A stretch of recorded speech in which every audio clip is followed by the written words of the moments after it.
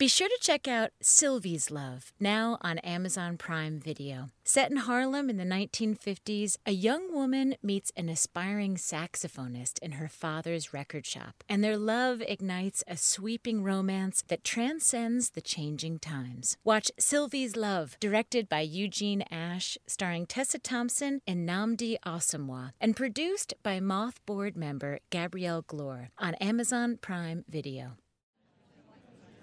Welcome to the Moth Podcast. I'm Dan Kennedy. This week, we're bringing you a story from our main stage program. Marjorie Kunaq Tahbone told this story in Anchorage, Alaska at a main stage show where the theme of the night was uncharted territory. You'll notice that Marjorie begins her story with a traditional prayer. Here's Marjorie live at the Moth.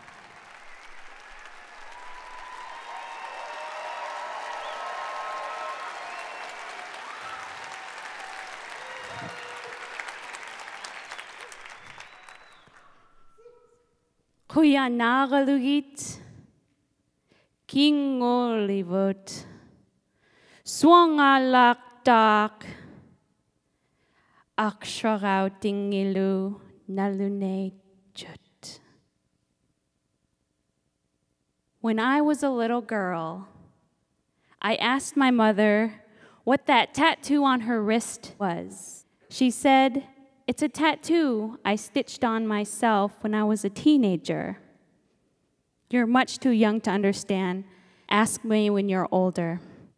I'm Inupiaq from Nome, Alaska, and my parents raised me to embrace my Inupiaq heritage. Raised out on the land, learning how to process and cut the animals, pick the greens and the berries, and respect them in such a way that there was just no words to be shared.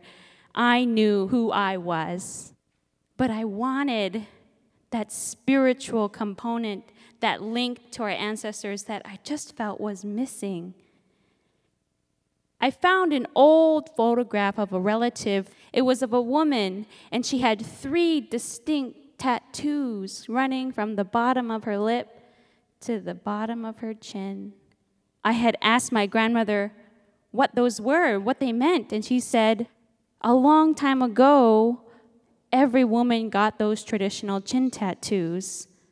I don't remember what they meant, but I think they were a form of beauty. I had asked several other elders, and they all gave me the same reply, that they were called davlurun, and the practice was called kakinyit, traditional tattoos. And I had soon learned the practice of kakinyit had been suppressed by missionaries in the late 1800s and had slowly faded away with the passing of our elders. What little knowledge was left were in myth and the occasional journal of early explorers. I was a young woman now, and I asked my mother again what that wrist tattoo had meant, and she shared with me, when I was a teenager, I decided to tattoo myself because I was so angry that our culture had been uprooted and our Native community was in a crisis of identity. And I wanted to be grounded so badly. And I asked her, why that tattoo? Why one line across the wrist? And she said, your great-grandmother had 3 lines going across the wrist, and I wanted to have those 3 lines, but she was unable to complete them. I thought to myself, I want to have that spiritual connection to our ancestors just like my mother. I wanted to be bold. I wanted to get my davlurun. But I knew I needed to get permission from my family because at that time, in the early 2000s, it was extremely rare to see a woman with facial tattoos. It would have been almost like an act of rebellion rather than a strengthening of my identity. My parents were supportive, but when I went to my grandmother and I asked her if I could get my davlurun, she looked right at me and she said, "Oh no, not your beautiful face." My grandmother was one of the first generations to be sent to boarding school as a child and learn to assimilate into the Western society. She was told to just fit in and to do away with the Inupiaq traditions that she had learned. I think she feared that I would stick out too much and maybe wouldn't get a job. I needed to prove to her that I was strong enough to wear the tablaron. I needed to earn it. With the little literature that was available, I come to learn that the main technique of giving a tattoo was done by a needle and thread. The thread was dipped in ink made of soot from the seal oil lamp and skillfully stitched in the top layers of the skin. I also learned that it was almost always women getting the tattoos done. But the coolest thing was that the tattooist was always a woman. I was empowered. An opportunity came up where I could compete in a statewide cultural pageant. And the cultural pageant, it's similar to a beauty pageant in the lower 48, except you're not really judged on your evening wear or how good you look in a bathing suit, but instead, you're scored on your cultural knowledge and your ability to demonstrate it to a wide audience. I asked my grandmother, does our family have any traditional regalia? And she continued to pull out the most beautiful, unfinished ground squirrel parka. She said, your great-grandmother started sewing this parka in the 1960s. My same great-grandmother who had those 3 lines tattooed on her wrist. The competition was 3 weeks away, and we still had to do the bottom half of this parka. And mind you, this parka had intricate geometric designs that made our family kupak, family crested designs that people knew who you were, and the stitches were so fine, tight, and close. I wondered if my great-grandmother had tattooed herself or tattooed others.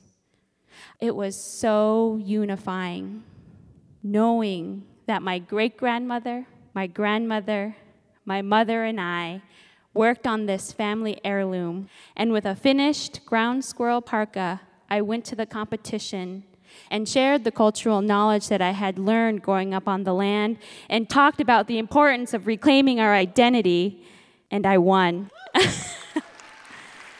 My grandmother was so proud, and I asked her again. I said, Grandmother, I really want to get these tattoos, but I really need your blessing. And she looked at me, and she said reluctantly, okay.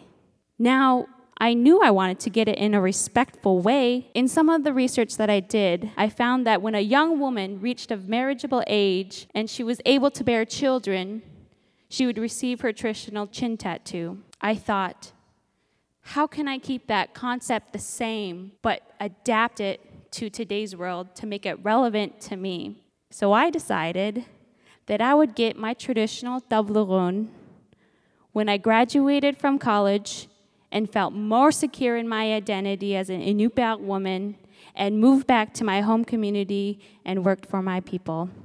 So the day after I graduated college, I made that appointment at the only place that was available to me because there were no traditional tattooists at that time, at the local tattoo parlor by a non-native man.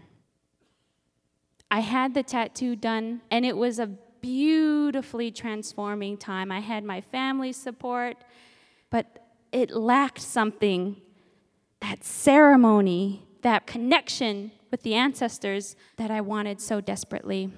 I went back home, and I was walking down the street, and I remember an elder stopped me, and he looked at my face, and he said, I remember when my grandmother had traditional chin tattoos like that. Another elder stopped me another day and said, I remember seeing women always having traditional tattoos. I'm so glad you're bringing that back. I remember babies would reach out and they would touch my chin almost as if they recognized me, like the ancestors were acknowledging me and approving of my tattoo. Because you see, in our culture, the babies are the closest link to our ancestors by their names. Getting my tattoo opened the floodgate of knowledge. People were sharing stories from all over Alaska. They wanted to know the ceremony. They wanted to know designs. Everybody wanted to learn more. We needed it. We needed it so desperately because we needed to heal from the historical traumas.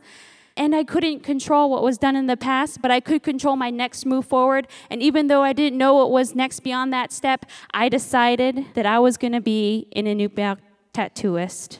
And so I went and I learned from a traditional Filipino tattooist the ancient techniques of skin stitching and hand poking. And along that journey, I learned even more about our tattoos. I learned they were far more than just for beauty. I learned that they were to honor the animals, to acknowledge the spiritual realm. They were also to recognize accomplishments of family. It was like our own form of literature. It was so beautiful, and it was ours to reclaim. One of the first tattoos I did, my mom said, "Could you finish the tattoos on my wrist that I started when I was a teenager?" I was so honored. And I remember us sitting at fish camp and me steadily stitching those last 2 lines to finish those tattoos that were grounding, not just her, but me. And soon after, my grandmother's younger sister, in the same generation that went to boarding school and was told to assimilate, called me on the phone and in her most grandmother tone said, "You will do my chin tattoo." And I said, "Okay, Gram." And I remember going to her house, and I was so nervous. I was putting down the stencil on her chin, and I remember saying, "The ancestors are here. They're going to help guide me." And I put the stencil on, and it looked perfect. And we tattooed it in this beautiful ceremony that was just healing for both of us. And as it was done, we both looked into the mirror, and we knew that it was meant to be there. And she looked at me in my eyes through the mirror, and she said, "Thank you."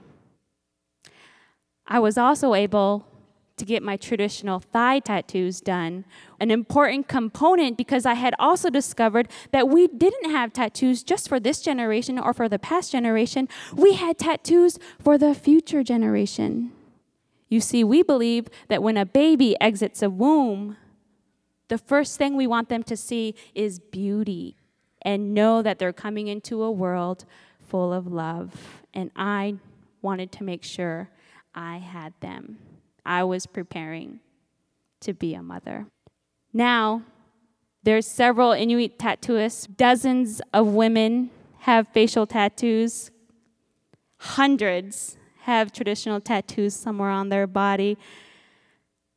But the greatest thing is 8 months ago, I birthed my daughter into a world where our traditional tattooing is a thriving part of being Inupiaq. Kuyana.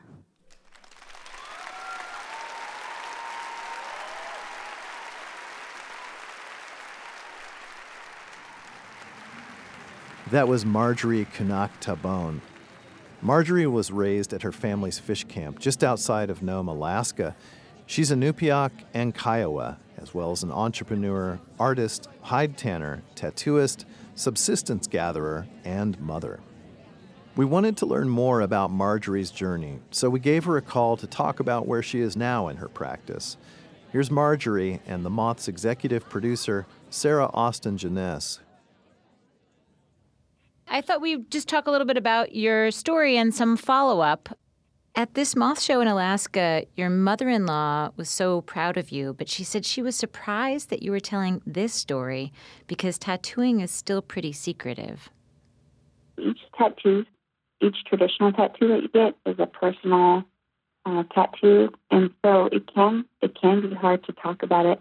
But I feel like it's my duty as a Indigenous woman who's practicing tattoos to share the story and to let people know, because I feel like there's so much interest in it, and people just want to know and understand so that, they could possibly get it themselves if they feel like they're ready.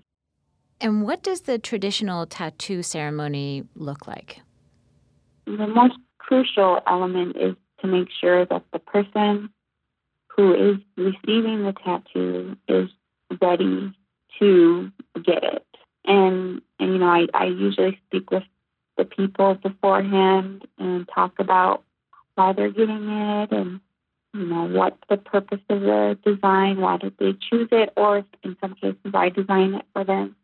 And then once we do the actual tattooing, I usually like to light my steel oil lamp that I was talking about in the story. I view myself as just like a tool for the ancestors to guide me in putting the tattoo on the person. And so it's kind of a very meditative time for both me and the person receiving the tattoo as well. After a huge tattoo is done, like something on the face, we like to have the person say their name again out loud so that the ancestors recognize and acknowledge that person. So the ceremony is what's really important when getting this traditional tattoo, because it's not about the ink that's in there. It's about the process. It's about how that person got there and what that person will be coming out after. What are some of the other ways that you connect to your ancestors and keep your culture thriving? Trying to learn and speak our traditional language of Inca is something that keeps me connected and keeps my daughter connected.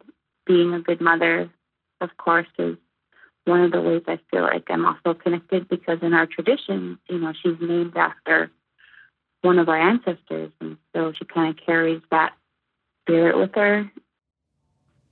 And at what point do you think your daughter might ask for a tattoo? I bet she will ask at an early age. She's always known that tattoos were there ever since she was born. And so, she's kind of come into this world where tattoos are pretty common. And I can imagine her growing up and seeing some women who don't have tattoos and wondering why they don't have tattoos. And so I imagine at a early age that she'll ask about them, and I'll tell her about when she'll be able to get hers and the ceremony that it requires. And I imagine that when she is ready, I'll say, okay, you're ready. And it'll be an exciting day for her. So I'm pretty excited for all of that to unfold. I mean, I don't really know what's going to happen, but that's kind of like my hope. That was Marjorie Kunaq Tahbone. To see photos of Marjorie's traditional tattoos and to learn more, just head to our website, themoth.org. That's it for this week. And until next time, as always, from all of us here at The Moth, we hope you have a story-worthy week. Dan Kennedy is the author of Loser Goes First, Rock On, and American Spirit. He's also a regular host and storyteller with The Moth. Podcast production by Julia Purcell. The Moth Podcast is presented by PRX, the Public Radio Exchange, helping make public radio more public at prx.org. Moth Story Slams are back. Held on Mondays beginning in February, join us for our weekly open mic story slam competition. February's theme is Love Hurts. Throw your name in the hat for a chance to tell your story, or just come to listen to stories of a total eclipse of the heart, kicked to the curb by the people or places or things you love or used to love. Visit themoth.org/events to buy tickets now. That's themoth.org/events.